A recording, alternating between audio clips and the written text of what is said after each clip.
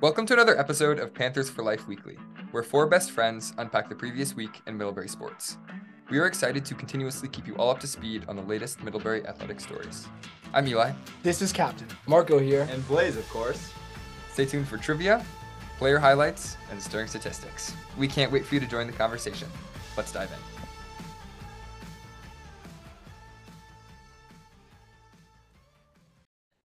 Today we have the opportunity to sit down with two of the best athletes on campus. We've been holding out on this interview as we knew they'd be on a deep run with the women's lacrosse team. With the win on Sunday, senior captain Jane Earley and sophomore Hope Shue are heading into the Sweet 16 of the NCAA tourney as defending national champions. Together, they lead the undefeated team in points and hope to keep their run alive in the tournament. All right, Jane and Hope, welcome to the studio. First off, you are both from Massachusetts, so let's start there. Can you talk about your upbringings in lacrosse? Did you ever play for the same club team or club teams that maybe had faced each other? Yeah, so I played for Boston, Massachusetts, which was a really Lacrosse teams always have such great things. which is a new club. I'm from the Cape, and so there's not really any lacrosse where I'm from. So they just happened to have practices that were closest to where I lived, so I wasn't in the car for like 2 hours. But we played Hope's Club a lot. They were a lot better than Probably us. lost. They were a lot better than Yeah, us. I played for Mass Elite, which is probably the biggest girls club in Massachusetts. And I played with my teammate Kylie Wilson on the same team. And we have like 8, I don't know how many right now, but it's like the biggest feeder for Middlebury. A lot of Mass Elite girls come. But yeah, Massachusetts was kind of our rival that we always beat. Yeah. So. These days it's a little more even, but still. And But we never overlapped. No. Did you both play for your public high school teams as well? I went to a private school on Cape Cod. I went to Falmouth Academy. My dad coached there, not me, but the men's team. And so we didn't really play very good, big high schools. Yeah, I played at my public high school at Dover Sherburne High School. Sweet. Great. Well, we'll move on. So Yeah. kind of curious what brought you both to Middlebury. I assume both of you had considered Division I and just kind of curious what made you land on this program. Yeah, I always wanted to play lacrosse at Middlebury. It was like the top of my list just because my dad played at Bowdoin, and I knew that the NESCAC was like really good lacrosse, really good schools. In recruiting, I got a little lost on the way. I committed to Boston College for a little bit and then ended up decommitting because July 1st came, which is when they offer all the NESCAC kids, and a bunch of my friends committed to NESCACs in Middlebury, and I was like, I messed that one up. And so I decommitted and then talked to Middlebury, and yeah, dream come true. Yeah. I was never really I honestly just didn't I wanted to play Division I just couldn't. I was not desired by them. So but it all worked out for the best. I'm like so happy that I'm here, and I would definitely not want it anyways. I mean, I also just had a very like narrow college process in the beginning in the first place, so I never wanted to play at like a big school or anything like that. And I just really wanted to go to a school where lacrosse wasn't going to be like the majority of my experience there. And I wanted to go to the best lacrosse that I could. So it was kind of like go to Middlebury, play lacrosse here, or like not play lacrosse in my mind. So You said that D1 schools weren't interested in you. I mean, who's laughing now at the top of the D1 points? Would a Division I program ever like look at a D3 lacrosse player who's like kicking butt and like try to poach them and be like, oh, you should transfer to our program? Is that a thing that happens or not really? no, right? I feel like that would be very, very weird. Like, not really. Like Jane is playing D1 next year, but she's like But I like entered the transfer. you have portal to enter. because Yeah, would I don't be, think like, they really try to drafted. poach you. That would be kind of weird. But like you could reach out to them and like ask to enter the transfer. Yeah, it happens. But I think like no one's ever gonna leave. Yeah. Is the thing. You want to tell us about that? You're headed to DU, correct? Yes. So next year I'm going to play my 5th year at DU. They actually just won to go to the Elite 8, which is very exciting. Yeah, you have a thing for undefeated teams. I do. Yeah. Although I did commit to go Yeah. there before She bought stock early on that one. Yeah, I did. But just kind of wanted an opportunity to go out west. I've lived in New England all my life. They have a really cool program. Kind of another school that has a good balance of like, it's not all about lacrosse. They want kids to have fun. They like want you to have a life outside of lacrosse. And so it felt like a really good fit and just like a cool chance. It's so Jane. That's awesome. My best friend is actually graduating from BC. Really? Going to DU for graduate school. So Oh. I'll have to get you guys in contact. Yes, you will. I need friends, so that's good. Well, it's I guess the work-life balance is a secret recipe for undefeated teams, and it's been quite a season for you all this spring. You are 19-0, and you both have combined for 125 goals, which sounds like a made-up number. And so you all been at the top of Middlebury and NESCAC leaderboards in terms of points all season long. Tell us about how your styles of play complement each other. We're very different players, right? Would you say? Jane's got more vision, more composure.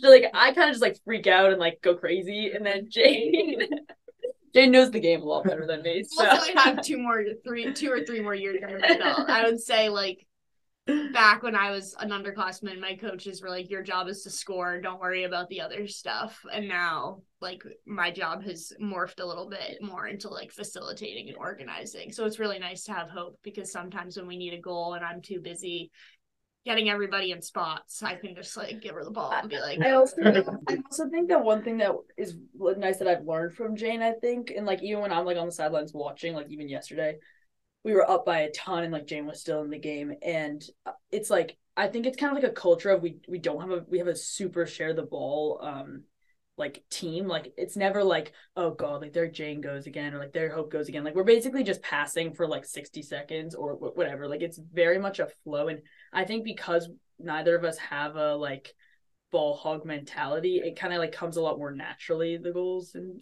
points and stuff. Like it doesn't feel like forced, where I think you see a lot of people that like have a lot of stats and then have like lead the NESCAC in turnovers and lead the NESCAC, you know what I mean? And I think like the way we play, both of us, it just I think we often get yelled at to shoot more and force the issue more. like I would say we get yelled at for that. Yeah. Like it's like, okay, go to goal, and we're like, oh.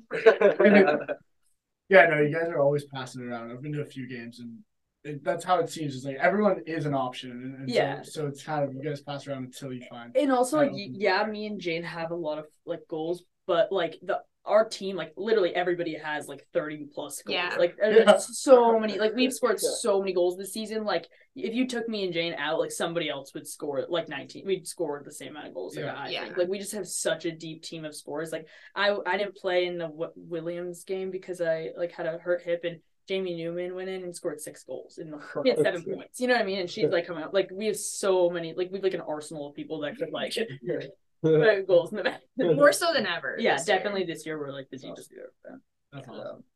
Zane, Captain and I were at the game yesterday, and couldn't help but notice you dominating the draws too. Mm-hmm. That has to be a huge part of these close games, gaining possession early. Talk a little bit about that. There haven't really been many close games. Yeah, I think I never took the draw in high school, and last year they were kind of just like, want to try this, and I was like, not really, but I will. And I've actually really come to like it a lot. It's fun to just be like close to the ball. Yeah. And that's kind of our strategy with it, is like if me, Hope, and Erica, or we have others too, Jamie, Gracie, but they just want like our fastest, scrappiest players as close to the ball as possible. And so that's kind of the strategy there. They're kind of like, you might not be the best at it, but we like the idea of you just being in there to like mess things up too. Yeah, it's been really fun. It's like a kind of a competition in itself, I would say. Like it's kind of its separate little game within the game, which is really fun. I would say I was in a little bit of a slump until yesterday, so yesterday was really nice to get back on my draw game. But then again, like we have a freshman who's like ridiculous at the draw. Caroline Adams, who's a freshman, number 6. Like she literally can't lose it. It's weird. Like if Jane's not having her best game and like Caroline goes in, like they both kind of do it differently. So it's like nice. And we also have like Ken Smith. We have like a lot of drawers. So people. It's like a nice, just like if it's not working for you, other people can do it. But yesterday it came back. Oh, Jane has the all-time record for single season goals with 80. You said it last year. You're currently sitting at 64, and with the potential of playing 4 more games. If it all goes well, what do you think? You think you scored 7 goals in a game? In a few games. I don't know. You know, I think Jane will probably beat the record herself. Well, that's what I was going to say. How fast, Jane, do you think you catch yourself? Maybe if that's the way it goes, but I think it's more about winning the game than who's scoring. If it takes Hope scoring 7 goals a game and we win the next 4 games, that sounds great to me. Mostly focused on the 4 wins, though. Mostly focused on the But I think it is nice to have 2 such high scores, I will say, just because it takes the pressure off of both of us. Yeah. last year, obviously in the NESCAC championship, like Tufts just face guarded me, but teams like don't face guard us anymore because who do you face guard? You can't pick. So that's pretty sick. Speaking of these next 4 games, you guys are back in the Sweet 16 this year, and this time you're undefeated. You're still number 1, and how does that play into the mindset of the team going to the tournaments? Talk about where you guys are. I feel like somebody asked me this earlier, but like I feel like being undefeated at this point doesn't really matter because it's like we have to be undefeated at this point to win the national championship. So it's kind of just like each game is a mini season in itself. Like we just have to go 4-0 or whatever, 1-0 on Saturday, 1-0 on Sunday. So I feel like at this point, like the regular season's kind of behind us. And that's kind of like freeing. I think it's more stressful to have a perfect regular. I mean, honestly, we never talk about we didn't really think about it. Because also, like, last year we lost, and we were like, okay, that was kind of nice. We know what it means to lose now. Right. Like, I don't think we're not really, like, there's no, like, this has to be perfect season vibe, because, like, really all we care about is taking home the big trophy at the end of the year. Yeah. So, like, it'd be cool to be undefeated, but, like, now at this point, like, we just kind of have to be. Yeah. So, yeah. I guess the idea in that question was kind of wondering how it feels differently from last year because of that NESCAC championship loss. Yeah. It was so brutal. Yeah. Like I feel like you went into the NCAA tournament with kind of vengeance on the mind. Yeah. And like this year, you know, holding it down. Yeah. Kind of handedly. Yeah. I mean, I would say NESCAC's felt really different. I would say NCAA tournament just kind of feels the same. I think like it's kind of a reset of a season regardless. And so it was really like, obviously we have confidence being that we won the NESCAC this year. And I think it makes us scarier to other teams, but I think it's just taking every team for like who they are. And I mean, this weekend we'll have some good games and some good teams. Yeah. So worrying about that. Right. I also think just our team is like very scrappy and like we don't have like we kind of always have a chip on our shoulder even though we kind of shouldn't. Like we act like underdogs for every game and like we really try to like fake ourselves into believing that. We do a really good job of it. Like the practice after the NESCAC championship, we ran our hardest running of the year. Like very like right away. Like we just kind of like I think our coach does a very good job of like keeping us like locked in and just being like, you guys could whatever. Like we just like every single game we take really seriously, and I just don't think I don't think that anybody has like a cocky mindset about it. No. So I feel like it makes me feel like we're still hungry every game, like to prove ourselves. Yeah. So trying to get to that national championship, what are some of the obstacles? You got Trinity this weekend, potentially Colby or they call it CTNJ. And then I see Salisbury on the other side of the bracket. I know they won a couple of years ago when we didn't get to have our season. So what teams are on the mind moving forward? I mean, obviously Trinity right now, just because it's who we see next. We haven't played them for a while. Like we played them pretty early in our season. So like they'll look pretty different now than when we saw them. The other side of the bracket is the gauntlet, and so I think we're pretty happy to not be on the other side of the bracket because they're just kind of knock each other out, which is awesome. Yeah. Who are some of those teams? Is it Salisbury? So Washington Lee is second ranked right now. Oh, yeah. They're very good. They beat Tufts like 15-3 or something. Yeah. So that was kind of like a weird game. Like Tufts, they had equal amount of shots, and Tufts just like didn't put any shots. And so I think that's like you can't really focus on that too much, but Washington and Lee. William Smith is having a really good year. They're on the other side too, They're on the other side. Salisbury. And then like Wesley and Tufts are on that side. It'll be a good tournament. Yeah, it will. It will.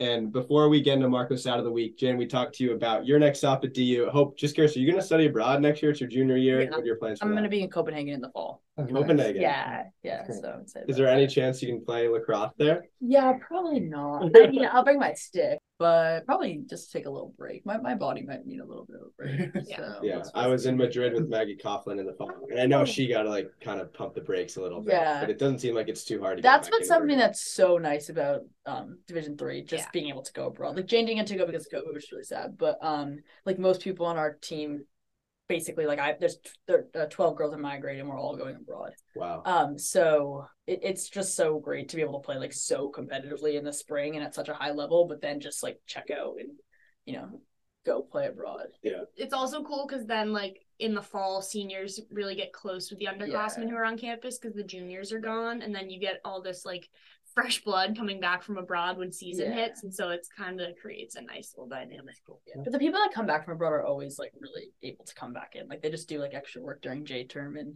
because we have J-term, it's actually a really nice transition back into the season.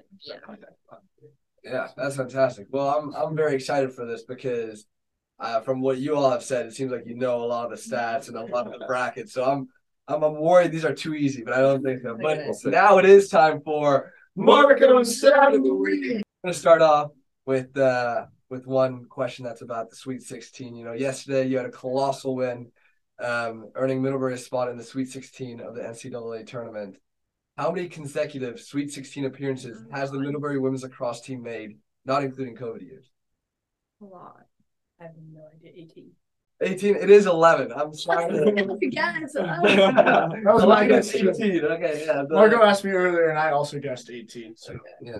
Well, it was in 2010, unfortunate season where Middlebury actually didn't qualify for NCAA. So Wow.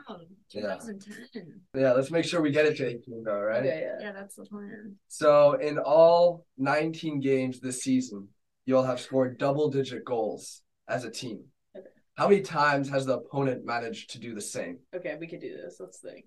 Bowdoin, Tufts. TC&J. Yeah, we'll go 3. It's actually 2. Damn it. Bowdoin only got 9 goals. Oh, Wait, the first time too? Okay. See, we think they're much closer than they are. So I think there's no team that's gone within 6 goals. within 5. Within 5. TC&J, I think, was our TC&J and closest Tufts, game. yeah. Yeah. Still But- a 6-point win. Yeah, and both of these teams are still in the NCAA tournament. So it Top goes 10 to see teams. quality of play. All right, I got one last question here for you. And I wonder if you'll get this one. But Jane, you have a career goal tally of 204 and counting, putting you second all time. How many goals does first all time have? I don't know goals. Wait, what is it? What is Jane? 204. She has like a lot. No, I'm gonna guess I think it's 253. yeah, it's like 250 something. It's 228. Oh, you're kind of close to that. Yeah, really close. And now it's just a second question in this as well. Hope, are you on pace to beat that record? You're on pace. Yeah, Go with that. she's on pace. She is on pace. We're gonna have another Marco guarantee, and that is, you know, I do believe, Oh my God. I do believe Jane can still beat this record. Jane has done it in 3 seasons, which is Right? crazy. No, which is because one was a 3-game COVID season, so that's ridiculous. Well, we really appreciate both of your time today. This was so much fun for us. I hope the same for you, and we wish you the best of luck going into the Sweet 16 this weekend and beyond. Thanks, guys. Yeah, Woo! thanks so much for joining us.